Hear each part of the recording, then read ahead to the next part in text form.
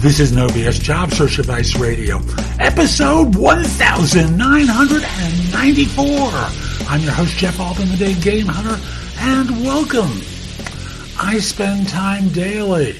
I have for years now, talking with you about different elements of job search because I believe it doesn't have to be as hard, difficult, painful, or take as long as it does for so many of you. It's just a different skill set to find a job than do a job. Now, today I'm releasing an interview that I did with Frank Blake, and we're going to talk about interviewing the right way. And he has a different perspective on it that will serve some of you better than my way of doing it. So I want to offer you a different piece of advice, and I also want to mention that probably about 9 minutes into the interview, we had a quick blip on the recording and had to do an edit, and the connection, it's not like we went from that first sentence to the next sentence smoothly. You'll probably notice it in the recording. So don't sweat it. The content is really good. I do hope you find it helpful, and we'll be back in just one moment. Another day is here, and you're ready for it. What to wear? Check. Breakfast, lunch, and dinner? Check. Planning for what's next and how to save for it? That's where Bank of America can help. For your financial to-dos, Bank of America has experts ready to help get you closer to your goals. Get started at one of our local financial centers or 24/7 in our mobile banking app. Find a location near you at bankofamerica.com/talktous. What would you like the power to do? Mobile banking requires downloading the app and is only available for select devices. Message and data rates may apply. Bank of America N.A., member FDIC. So my guest today is Frank Blake, who's an interview coach and instructor with Jobology, which you can find, by the way, at myjobology.com. Frank has worked in corporate America for years, and I like to make sure that you hear a different voice about different things from time to time. And here we're going to be talking about interviewing because I know I have strong opinions about it. Frank and I have promised that we're going to go into a grudge match at some point in this show. Just kidding. Frank, welcome. Thanks for making time to be available for everyone today. Hey, thanks, Jeff. Thanks for having me on the show. I begin by saying I'm a longtime fan of your show. I know maybe now or soon you're coming up on your 10-year anniversary and 2000th episode. So congratulations on that. And Thank you. Hats off to you. Thank you. I took my hat off to me as well. No, it's really impressive. And again, I've been a big fan of the show. As you mentioned, I've been in corporate America for over 16 years. And it was through that time in corporate America and just thousands and thousands of interviews and being either interviewing folks to join my team or me interviewing for different jobs. I observed a couple things along the way. Those things that I observed along the way really built the foundation of this interview prep class that I've been teaching now for the better part of a decade. And Jeff, I've been teaching it at big companies, small companies, startups, schools, universities, nonprofits, you name it. I've been teaching this class for 10 years. It's a subject that I'm incredibly passionate about. I think that I've been fortunate enough to be able to help a lot of folks in their job search process through getting them ready for an interview. And it's really not until recently that I was convinced to go into a studio, record the class, and make it available online for anybody to access. And so that's how I got to Jobology, and I'm excited to be here and tell you and your listeners all about it. So I remember when we were talking, originally you started thinking about doing this as you were talking to people who were interviewing for roles internally, and they would just stink up the joint. And, they walk into interviews perfectly qualified, couldn't deliver the goods, walked out feeling frustrated. And my recollection is you've adapted this for people who are actually looking for jobs, not just simply internally, but externally as well. Do I have that right? No, absolutely. So I've developed a framework that I think and know can assist any different type of job seeker, whether it's that you're looking for an internal promotion, whether you're a new graduate looking for your first job, or anything in between re-entering the workforce. The framework that I lay out in this class really just helps people think about the interview process a little bit differently. It helps them organize their thoughts to present the best foot forward in the interview questions. And then it gives you some tips and tricks and drills so that you can go into the interview really confident to put your best foot forward. Excellent. So how does the framework start? Notice he uses framework as a term. I use framework as a term. Well, Jeff, look, I know we're very aligned. And if it's a slug match, A, I know you're going to win. And B, I think we'll have more things that we agree on than disagree on. But I think, if I start all the way at the beginning, here's what I would say. And the first thing is that it's my opinion that the interview process is a flawed process. It's not a perfect market. If it were a perfect market and a perfect process, then every time the best and most qualified candidate would get the role, and you would never end up in a scenario where the best candidates don't get the role or the worst candidates do get the role. But unfortunately, what I've observed over the years in a variety of different organizations is that how well you can actually do the job doesn't always correlate to interview success and therefore getting the offer and opportunity. And so, for example, part of where this class came from is I would have folks that worked for me on my team that I'd be developing to take the next step in their career. And I would know with 100% certainty that they'd be excellent candidates for promotion and could do the next job really, really well. But then when they got to the interview table during that one crucial hour, they fell on their face, they tripped over their feet, or something didn't go well. They didn't present the information correctly or appropriately, and they weren't afforded the opportunity. And then, Jeff, on the flip side of that, I would have openings on my team. People would come and interview with me. They would sound great. It would be a great sounding interview. So I'd give them a chance. And then I'd be disappointed to learn that, sometimes sounding great in an interview doesn't always mean that you're going to be great in the job. And so I kind of began this coaching of interview skill preparation journey by realizing that it's a little bit of a flawed process, and that because of that, for lack of a better term, you can game the system and learn some tips and tricks on how to get ready for the interview so that you can put your best foot forward. Ooh, we're going to start talking about secrets, gaming the system. Yeah, so look, I don't know how much these are real secrets versus just different ways to think about things. But, look, the class that I've put online at myjobology.com, it's about an hour long. There are 4 different classes that you can go through. And the first one is a good 25 minutes of just general thoughts to get you in the right frame of mind. And one thing that I always like to tell folks, and look, whether this is a secret or not, it's my opinion that as the interviewer, if I have an open job on my team, well, what do I really have? Okay. I don't have an open job. I don't have the opportunity to give you more money. I don't have all, the chances to make your dreams come true. What I really have is a problem. So I have a problem. If I have an open spot on my team, that could be a business that doesn't have a leader. It could be a team that's missing their manager. It could be a role that's not getting performed. Until I get someone in that spot, I really have a big problem and an issue.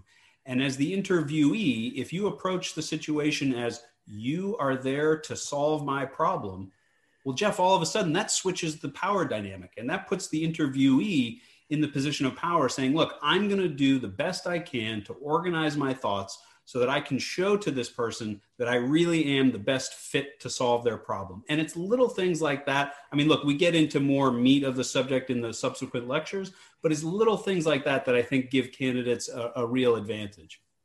Agreed. Because folks, you look at job descriptions, it outlines a bunch of required skills, what they're going to have you doing.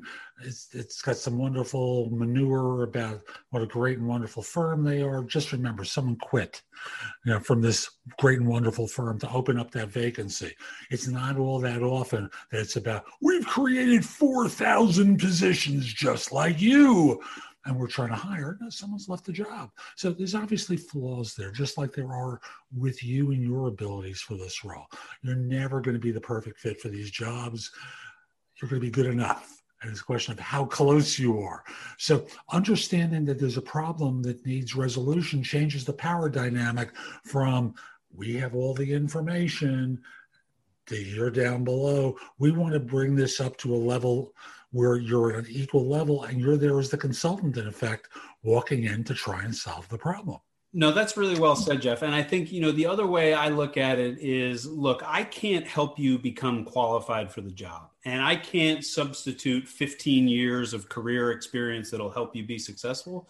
But what I can do in 1 hour is show you some efficient ways to organize your thoughts so that when you answer the interview questions, some of which we know are going to be asked, you can be really well prepared ahead of time. And one of the philosophies that I talk about in the class is confidence through preparation.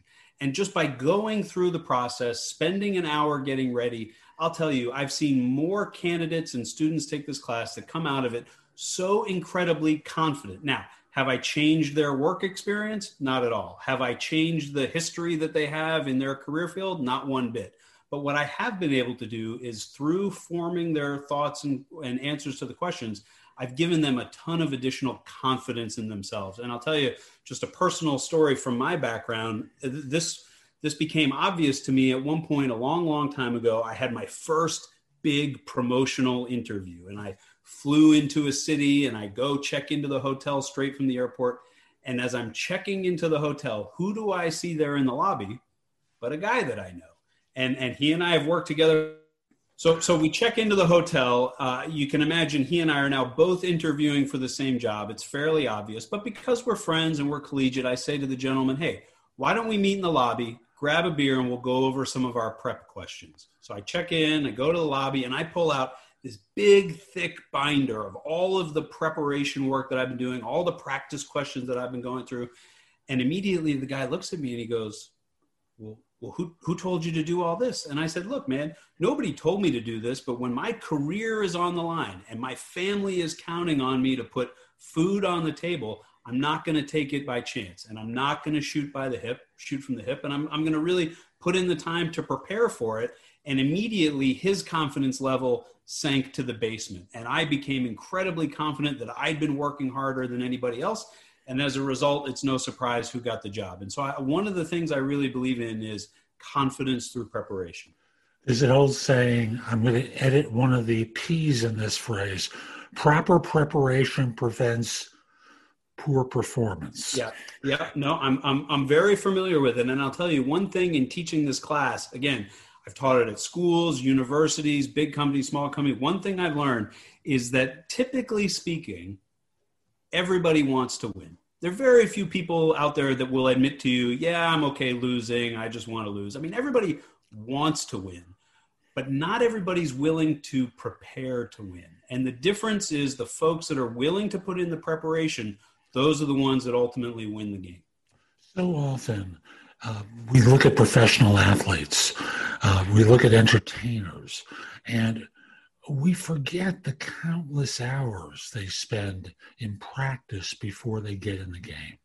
Entertainers have coaches and rehearse, and they spend thousands and thousands of hours rehearsing lines or practicing song after song, training their voice for the performance. And athletes, whether it's LeBron James of this era or Michael Jordan of a previous one, just all the moves that they practice and all the shots that they've taken off hours and all the thought that goes into it, they're professional and they act like professionals. They don't do it halfway. And folks, if you go into interviews and you wing it, you're an amateur and you deserve to have your lunch eaten by someone. No, it's a great analogy, Jeff. And I'll tell you, it's another way to think about this class on myjobology.com is it's the practice gym for the interview, right? So I'm going to give you some practice questions. There's a free workbook that you can download and use to help organize your thoughts. And it really is that sort of practice gym mentality before you have the big game coming up. And look, it's been really successful, especially, I should mention, because of COVID-19 this year, it was really the catalyst for recording the class. And so I used to teach this live and in person. When travel stopped, I wasn't able to do that anymore. But also, we had a ton of newly jobless folks. So a lot of layoffs, a lot of furloughs, a lot of people in the COVID environment looking for work. And so my ability to travel went down. The number of people who needed the course went way up. And then the other thing is, the interviews that are out there are sometimes fewer and farther between. And so if you do get the call to get your big interview, it's worth it to make the investment to make sure that it pays off by spending a little bit of time in the practice gym. You don't get a second shot, folks. It's one shot to win it. And then you have to repeat it a couple of times with other people. So just remember, when you have that chance, whether it's during pandemics, typical run-of-the-mill recessions, or good times, you're always competing. There's someone there who wants that opportunity too. And how do you stand out? So we've got two things covered so far. Confidence through preparation. Identifying that a hiring manager has a problem and that there's confidence through preparation. What's next? Yeah, so in the class, the next lecture, we go really deep into question number one. And I don't want to spoil too much of it, but I know you're well-versed in the industry. Most of your listeners probably already know what question number one is. But the way that I frame it up is this. What if you knew on the one day when it mattered the most, when your career was on the line, that the very first question you get, A, you already know what it's going to be, so you can prepare your answer ahead of time, and B, you happen to be the world's foremost expert on that subject. There is no easier softball question for me to give to you for you to hit a grand slam home run out of the park than question number one. Unfortunately, not everybody recognizes that, and the answers are lackluster. And so in the class, I'll just give you a little bit of a preview. I talk about the two different kinds of answers to question number one. And when I say question one, what I'm referring to is some version of who the heck are you? Now, it can be something formal, tell me the aspects of your education, background, experience relevant to the position, or it can be more conversational, like, hey, nice to meet you, let's get to know each other. But somehow the essence of question number one is almost always, who the heck are you? And the two versions of the answer that we get, the first is what I call the Forrest Gump. And everybody out there has probably seen the movie. It's about a sort of bumbling fellow who's wandering his way through life, and it's not really linear, doesn't really make a ton of sense, but it's just a series of mishaps and adventures and wins. And it's this winding path through life that life is like a box of chocolates. And first I was in Alabama and I had braces on my legs. Then I met Jenny. Then I had to go to Vietnam. Then I played ping pong. Then I caught shrimp. And you're just sort of all over the place and you have no idea what's coming next, nor do you really understand why or how to make sense of it. That's a lot of what I get for the answer to question number one when I interview people, is sort of this rambling, nonlinear Forrest Gump type journey throughout their life. And that's the first kind of answer. The other type of answer, or the other way that you can answer question number one, is what I call the logical march to victory. Or if we stay with our sports analogy here, it's your highlight reel. I don't need to see the whole game. I don't need to know where you fumbled or where you ran out of time or had a penalty. Don't give me every single play of the game. Just string together your highlights and show me that you're on this logical march to victory where the only next logical step is we finish whatever this interview process is here that we're doing, and you're awarded the position that you're interviewing for. Interesting choice of terms, and I like it. How long should an answer be? It's a great question. And so, I think that interviewing, again, if we stick with our sports thing, there is a little bit of clock management. And so you need to know how long is the interview, how many questions are we anticipating, and thinking how long should the question be. Here's what I will tell you, and this is what I tell the students in the class. In the interview process, it is very natural to be nervous. The nerves mean that you care. The nerves mean that you're excited and you care about this. But usually in life, there are two types of people and how they respond to nervousness. Type number one, they completely clam up, and it's hard to get words out of them. It's hard to get them to talk, and you got to pull every answer out of them because when they get nervous, they just completely clam up. Type number two is the opposite, and they just ramble, and you get a lot of what I call mouth noise. And so I think my first advice to all of the students is, look, take a little bit of a reflection and think to yourself, who are you when you get nervous? Are you more likely to clam up? So you need to really think through how to prevent or provide the information that you need to. Or are you more likely to ramble? And so you have to be reining yourself in a little bit. And so that's the first thing I would say. Which of those types of people are you?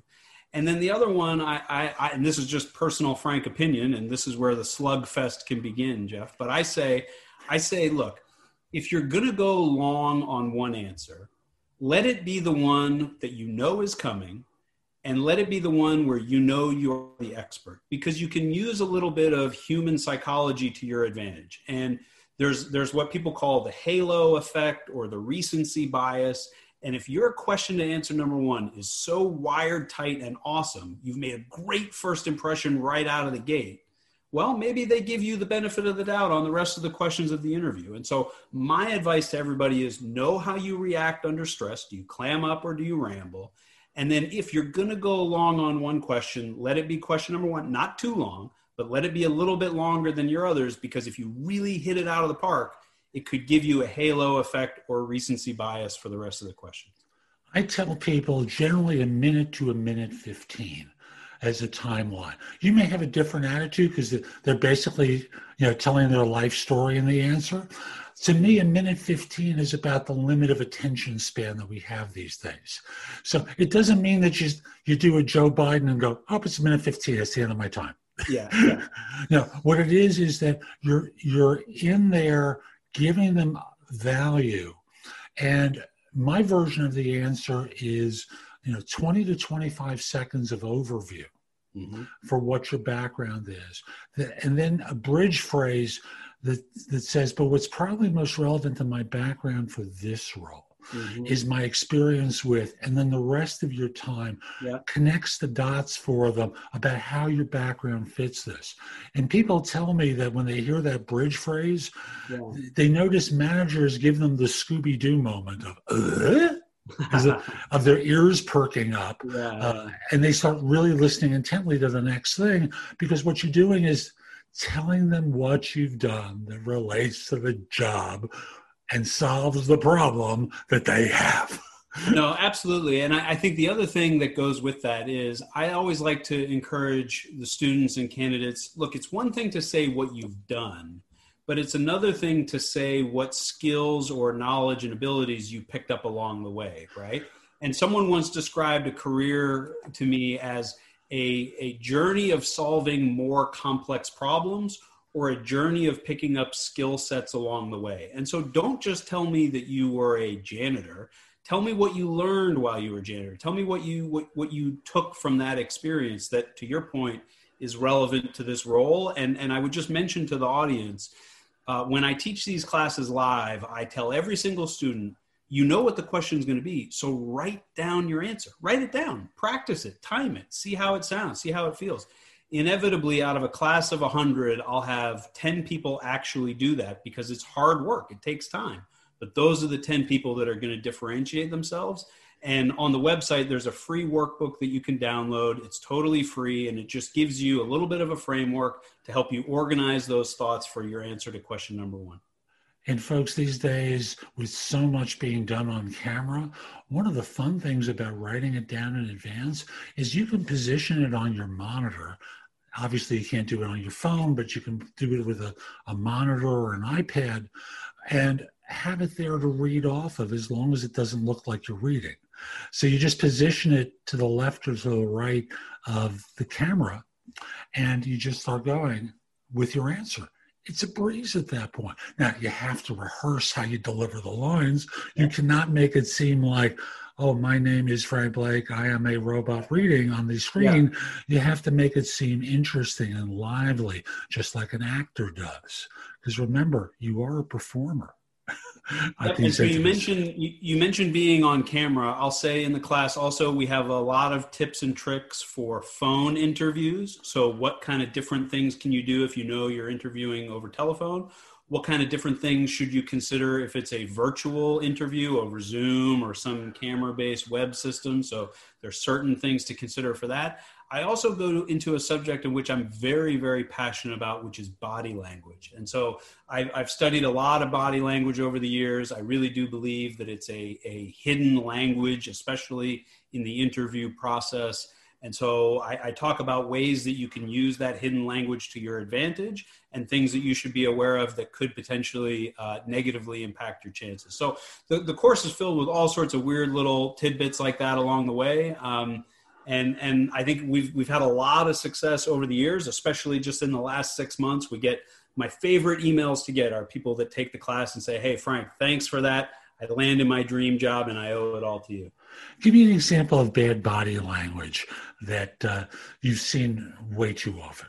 Sure. So, I mean, I think the classic is the folded arms, right? So folded arms is the universal sign that I'm closed off, I'm closed-minded, I'm not listening. And the problem is folded arms is sometimes very comforting. If you're nervous, if you're uncomfortable, you fold your arms because it's kind of a sort of protecting yourself thing, but it's the universal body language sign for I am not listening to you. And it immediately sets a tone of, I'm closed off to what's happening here and I'm not comfortable. And it sends a lot of negative subliminal messages to the interviewer. On the flip side, and this is something you'll see in politics, public speaking, you name it, the universal sign of comfort, confidence, and dominance is what's called steepling. And so when people are steepling, this is my power position. It's my base of power, whether it's the full steeple with all my fingers together like this, or a single steeple with just my 2 index fingers together. If I'm speaking to you from this position, it generally means I'm speaking about something I'm very confident. And now I know that because I studied from one of the greatest body language experts in the world, Jan Hargrave. And Jan's written hundreds of books on body language for every different situation. Interviewing, the jury selection, dating, you name it. She's written a body language book on it. And she taught me about steepling. And now that I know that, if someone is steepling unconsciously, I feel like, okay, they're really confident in whatever they're speaking about right now. And I know that. And it gives me a little bit of a hidden advantage. And I'm going to point out the mistake example of arms folded. Yes. And I'm going to speak to women here. I know sometimes you get cold. The air conditioning is too high, and you are trying to warm yourself up. Sure. So the typical answer is the male-oriented answer, which is show me, prove it to me. Right. Oh, yeah, and things along those lines. But sometimes it's just as obvious as I'm cold. And there's no doubt that that's what's causing a candidate to cross their arms. They might just be cold, and that's totally, understandable. The challenge is in the interviewer's mind, it could be sending the wrong message unintentionally, and it's just good to know those things. Yeah. Interviewers have a pretty simple playbook. And once you understand the playbook, it doesn't have to be right or wrong. It's the playbook. And they look for things like that going, and it sends a message unintentionally.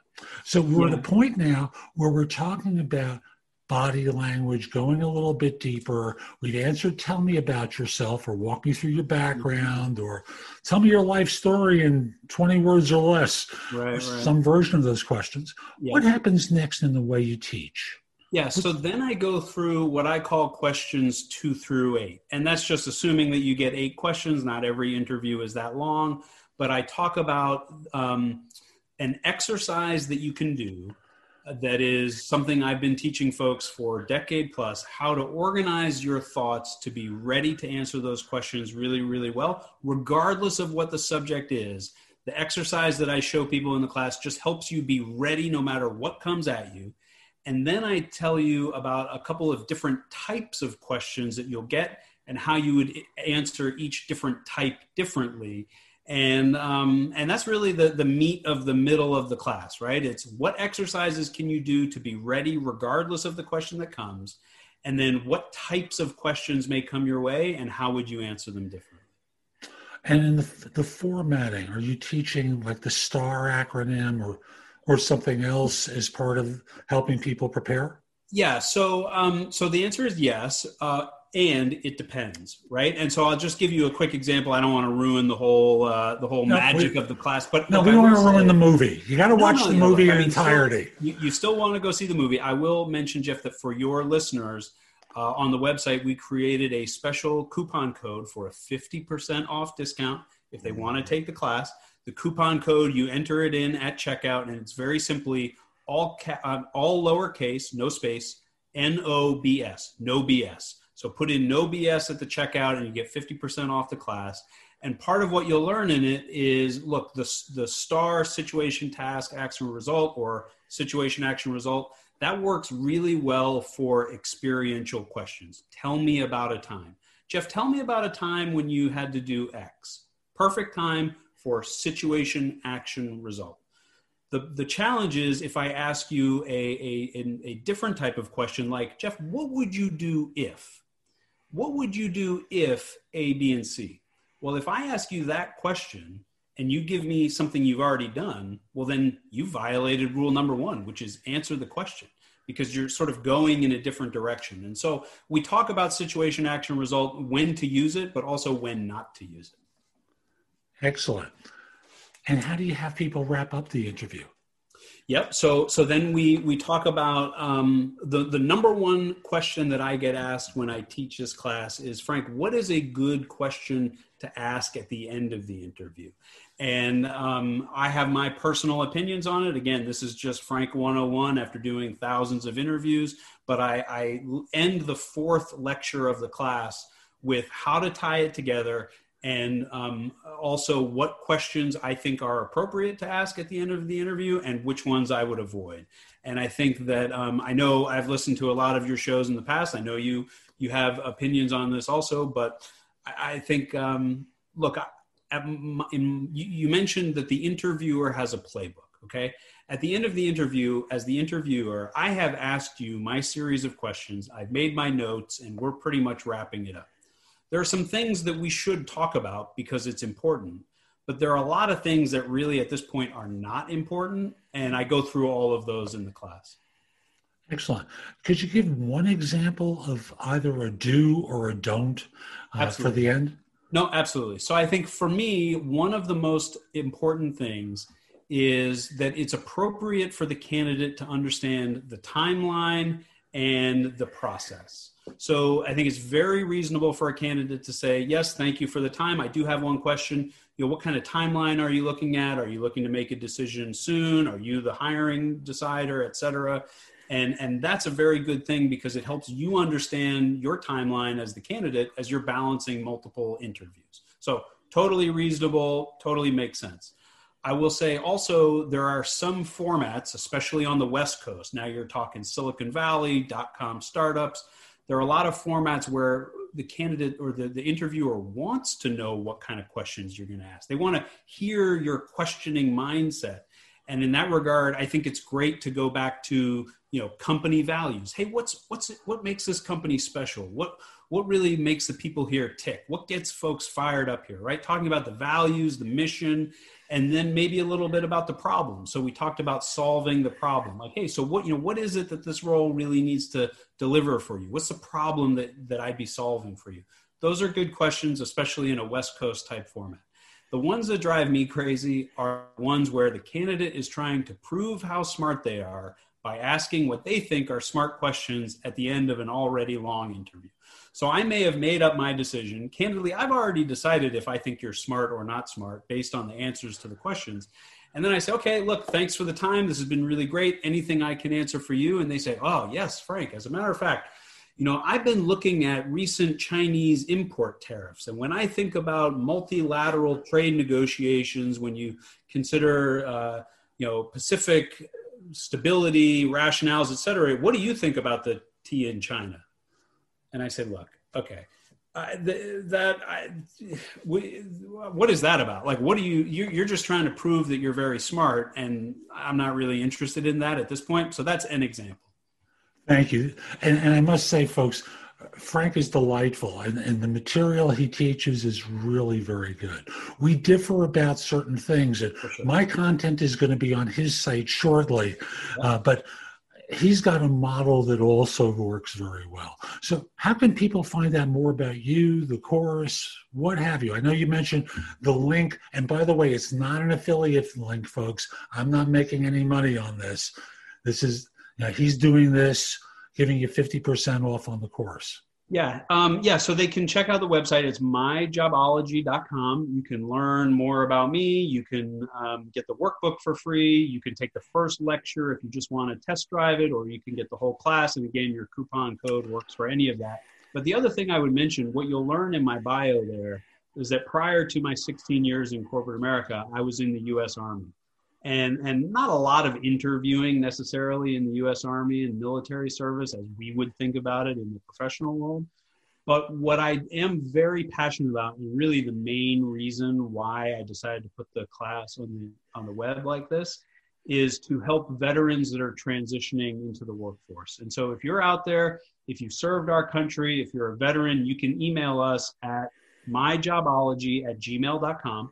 and just include in the subject or in the body of the email the word veteran, and we will respond to you with a coupon code that will give you the class for free. Because I personally have a lot of experience with my friends and peers transitioning from the military world to the civilian world.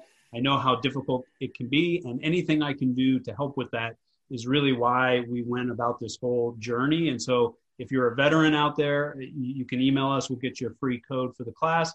If you're another nonprofit and you'd like to partner together, whether it's in sort of prison ministries or workplace reform, all sorts of nonprofits out there, send us an email. We'd love to partner with you too. So that's today's show. I hope you found it helpful. And if you did, here are a few ways to optimize your job search and get better results. First of all, visit my website, thebiggamehunter.us. Go to the blog and go exploring. There's just a lot there to help you in the blog. And if you want to take my class on interviewing, it's called the Ultimate Job Interview Framework. It's available on Udemy. It's UDEMY, or you can just use this link, thebiggamehunter.us/interviews, and order my class there. It's very inexpensive, like $12 if you're a new Udemy user, $19.99 if you're an existing one. In addition, it's now available as a Kindle book or as a paperback on Amazon. You can order the book there if you prefer a different format. And as a paperback, I think it's $6.99. As a Kindle book, it's $2.99. So again, very inexpensive. Obviously, I'd love to help you with coaching. At my website, you can schedule time for coaching with me or schedule a free discovery call. And if you just have a couple of questions for me, go to thebiggamehunter.us/live, and you can schedule 15 minutes with me, or thebiggamehunter.us/interviews. And what you're able to do is ask a question and get a response back with a 3 to 5 minute video. I'll be back soon with more, and in the meantime, I hope you have a great day. Be great!